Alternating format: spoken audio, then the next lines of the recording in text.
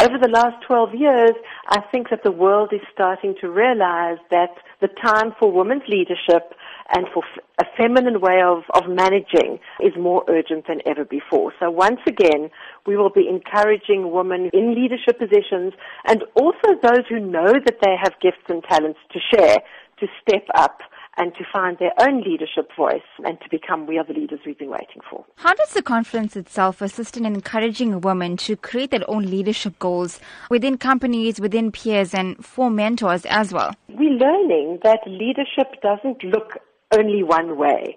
You know, there was a time when the models of leadership that we had to look at were all rather male and patriarchal. And now, of course, we know that leaders are teachers, they're mothers, they're artists, they're change agents, and they are CEOs.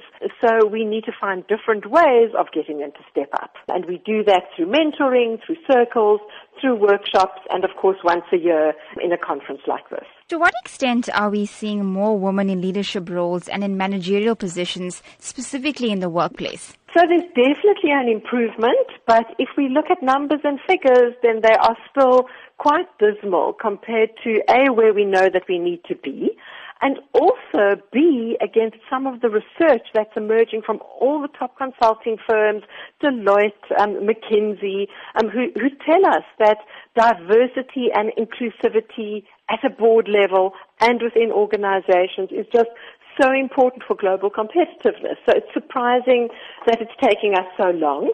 But of course, it's easier than it's ever been before.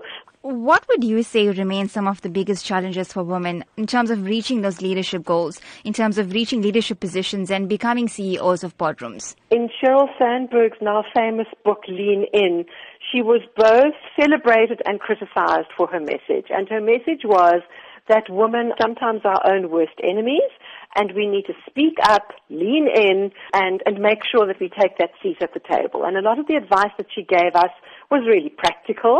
We can't presume that women all over the world are going to step up just by speaking up and leaning in. We need to create structures and support forums and networks and challenge policy to make sure that women's leadership is not just a nice to have, that it's actually recognized as much as it should, and that we make it easier for women to take those positions.